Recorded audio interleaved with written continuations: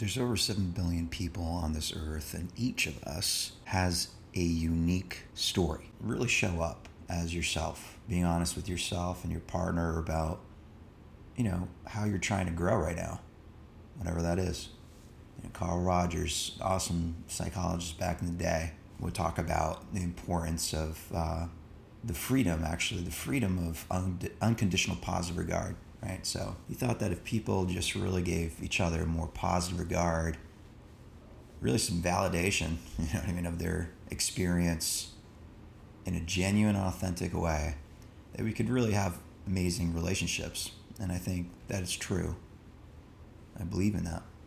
How are you showing up as yourself? Meaning, how are you actually using your skills, strengths, abilities, knowledge, etc.? How are you sharing that with the world? What are you doing? And how are you doing that in your relationship? To be in a long-term relationship is to choose to be with someone with their strengths and their relative weaknesses. Be yourself, accept yourself where you are in this moment, and at the same time, commit to living your life in a value-driven way.